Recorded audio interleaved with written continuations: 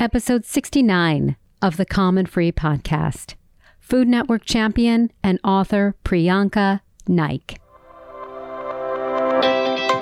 I think the definition of success is pursuing and doing something that fulfills you as a person, and whether it's intentionally or unintentionally, helps others and or helps the world in some way. You're listening to the Common Free Podcast with your host, Pooja Model. In this podcast, we deliver timeless wisdom to help you calmly pursue your greatest self and a life of meaning in an ever-changing, fast-paced world. Welcome to the Calm and Free Podcast.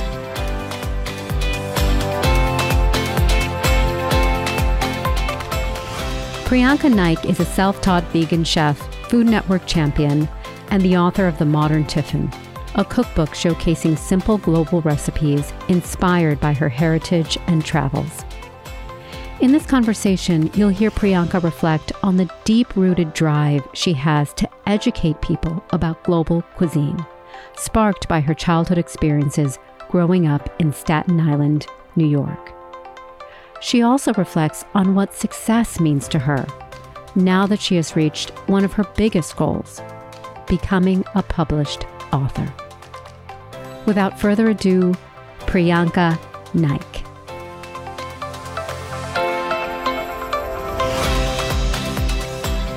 So welcome, Priyanka. Thank you so much for taking the time today. And I'd love to start out by really talking about your vision. You know, in order to do what you do in life, you have to have a vision of yourself. And that starts with imagination. And what stops so many people from self-realizing is not having the ability to imagine who they could be, the possibilities of themselves and their lives. And I want to read you a quote by Kurt Vonnegut.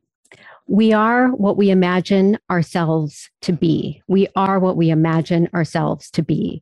Kamala Harris wouldn't be the vice president of our country today if she hadn't seen that manifesting or taking place at some point in her journey and her career. I'd love to know when you came to this realization that you wanted to be something so foreign to your parents, to your childhood, something so grand. Tell us a little bit about how this came about in your mind. To be honest, I probably imagined it like much earlier in my life than I probably realized. And I say this because I grew up with two older sisters, and my dad used to always take home videos when we were little, whenever he was home, which he worked a lot. So he wasn't home all that much. But when he was home, he was always taking home videos of us. And my oldest sister is a really great dancer. My middle sister is like a really great singer. And I kind of was just like there. But in the videos, I would always be just front and center, like just clowning around, like kind of doing nothing, but doing something. I would get really upset if my dad just had the camera on Pooja, my middle sister, whose name is Pooja.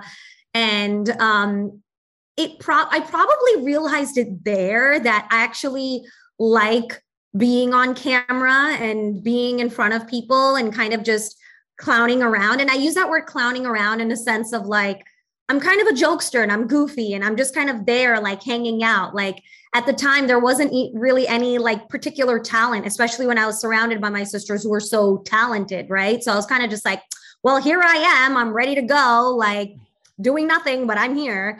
And I don't think it was until possibly later in life, middle school to high school, because I became very obsessed with watching Food Network and Martha Stewart Living and kind of all of those different shows. And I was really into cooking, where I kind of thought to myself, and we would always talk about it at home, like, I want to do that. Like, I think I could do that. Like first of all, there's no one on there that looks like me. Second of all, like the food they're making looks like kind of bad.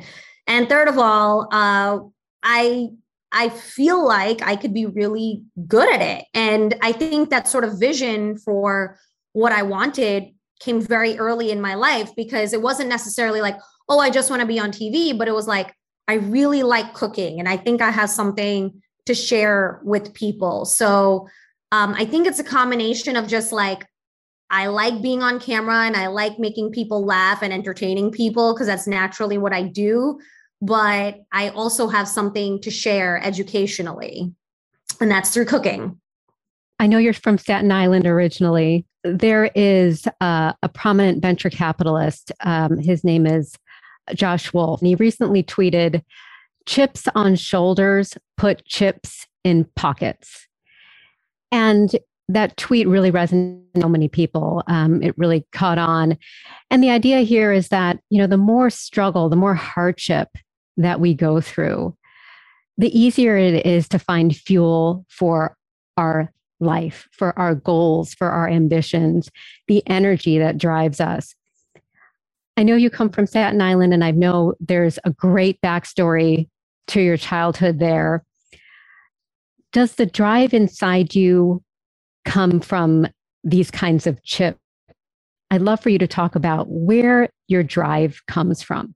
Staten Island's an interesting place. If anyone knows about it, is obviously the forgotten borough of New York City. People wonder how it's even part of New York City. I mean, it's physically not, Manhattan's not physically actually attached to anyone either, but it's just very different from the other boroughs. It's very homogenous. It's very conservative. People there do not look like me. They surely do not have like the same life paths as, me and my sisters have had. And the perspective on the world is very different. So growing up there was definitely challenging. It was, I would say, again, my sisters had it a lot harder because they are older. And I guess by the time I rolled around in school, there was slightly some more diversity, but really not at all. We were usually always, the darkest people in school.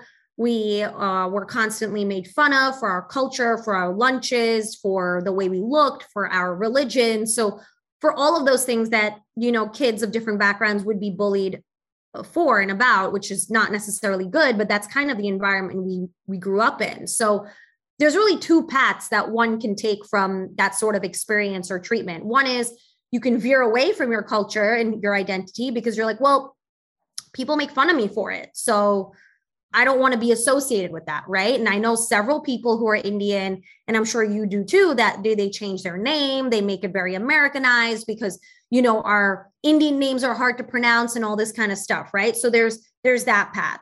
Then there's a path where, well, actually, I'm very comfortable with my culture and I actually find a lot of comfort and solace in it. And that was me, right? Like I grew up speaking Kannada before I spoke English at home. We went to India every single years of our lives growing up. So like India was just as much home as, America was. So for me, I really loved my culture. Like I just didn't understand like why everyone was so mean. I was like, your food doesn't even look good. And you guys are killing yourselves at tanning salons to get my skin color. Like the whole thing was bizarre to me, right? Because it was very evident that they don't actually dislike us. They're just like confused and they don't understand our culture. And that actually probably drove me to be much closer to my culture and to really ultimately drive me to do what I'm doing today, right? Because it was evident that people just need to learn more. And the fact of the matter is,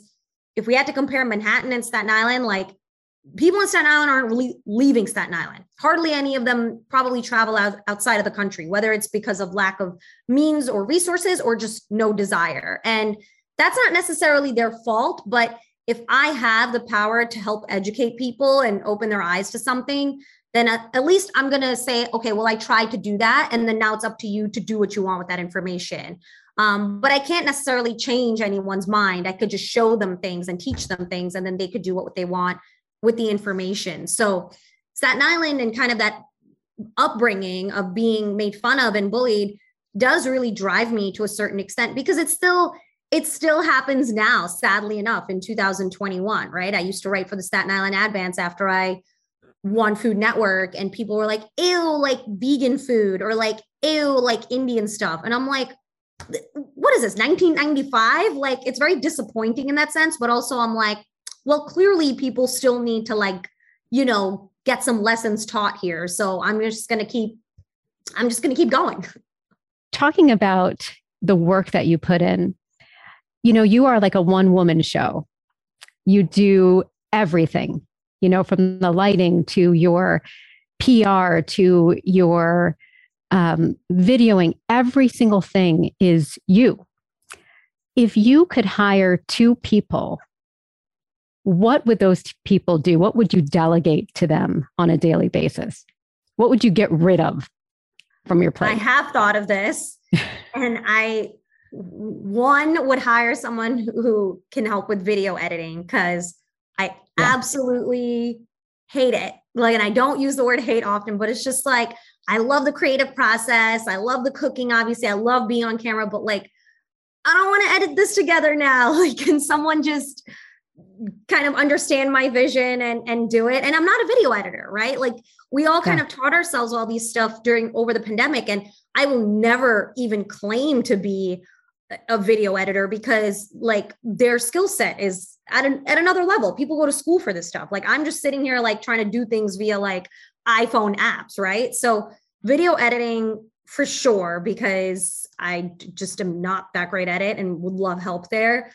But also a manager. And I say this in a way that's like, again, this goes with the vision thing. I know what my potential is, and I need someone to basically harness that potential and help me get to the places I need to be, because I've been basically doing this alone, right? Like, all of the partnerships I have, all of the editorial features and stuff, like aside from the book stuff, we have a PR team, but like a lot of the stuff for myself and my brand has all been organic.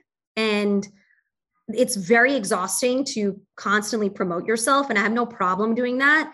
But now is the time in my career, or at least what I think is like, I'm at this place here and I need to get to that peak, right? Like that is, and I need to close that gap. And I think someone can help me do that. Like someone who's well-versed in the industry, someone who's well-connected, someone who understands that, hey, there's a gap in the industry, and Priyanka is talent that can help fill that gap. So that would be like a second type of person that I would probably want, because I think that's the most fruitful thing for the longevity of my career. The last question I'd love to pose to you is, what is your definition of success?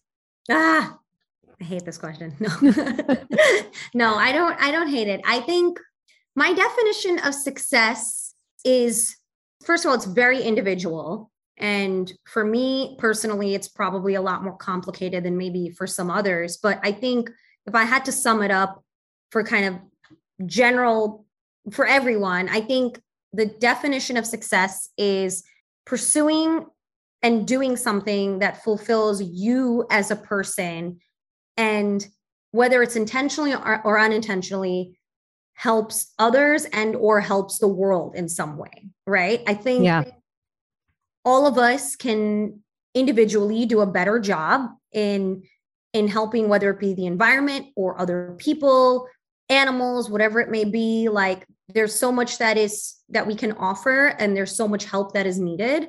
And I think that should be woven into people's definition of success.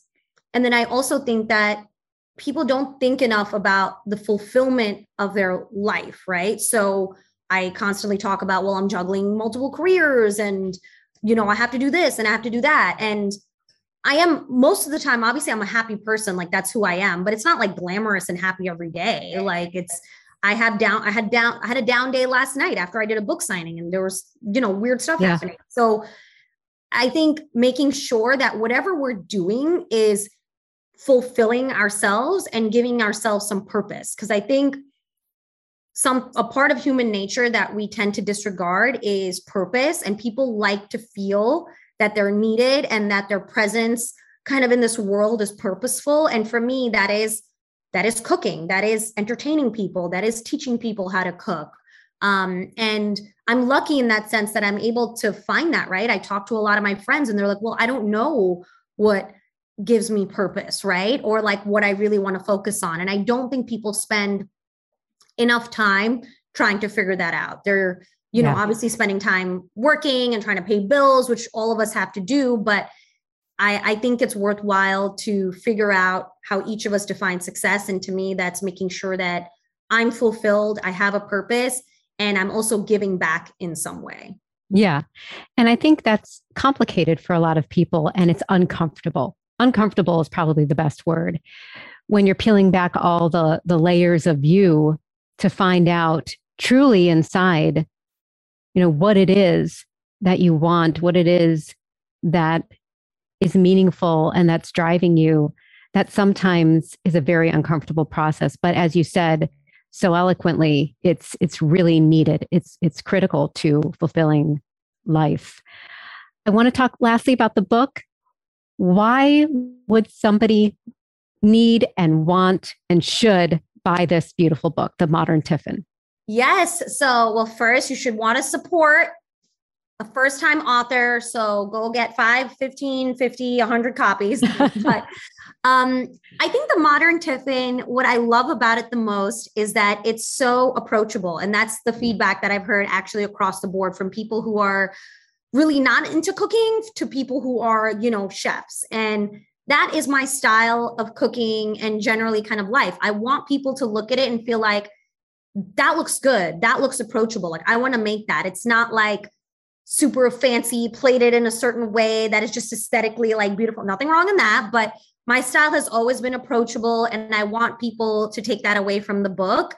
And the book is meant to take you on a journey. I've traveled a lot. I'm first generation Indian, as we've talked about, and the book basically combines all of those elements. So if you don't get the opportunity to travel, or you can't travel because of the current kind of world situations, I think this is a great book to help kind of scratch that itch, right? Where you can travel to Australia through my book by making the food. And I just love that aspect about it, because it really helps educate people on the different cuisines of the world, and again, makes it approachable.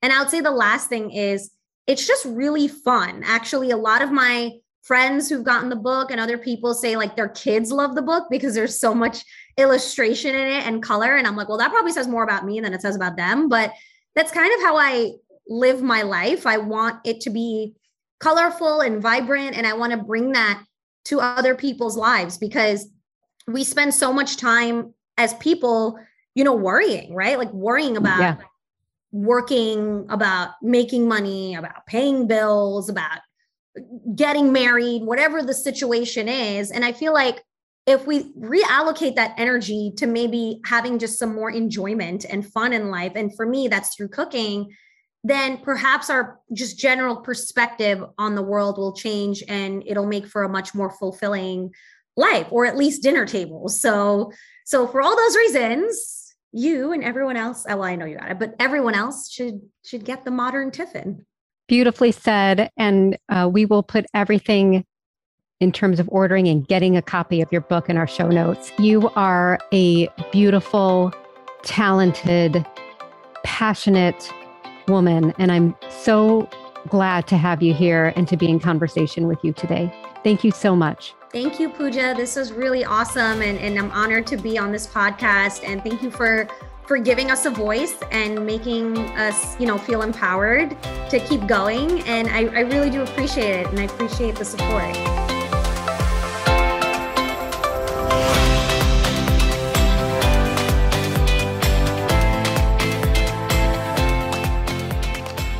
I hope you enjoyed that conversation with Priyanka. Please check out her new book, The Modern Tiffin. It's available now on Amazon.com or wherever books are sold. You can find Priyanka on Instagram at the handle @ChefPriyanka and at her website, chefpriyanka.com. Wishing all of you a wonderful week ahead. Your feedback is so important to us. So if you find this content helps you slow down, find calm, and live a more reflective life, please drop a comment or some stars on Apple or wherever you enjoy listening to your podcasts. This podcast was executive produced and created by me, with production by Go To Productions and graphic design by Jessica Panian and Sufi Kaur. And as always, please share this wisdom with someone you love.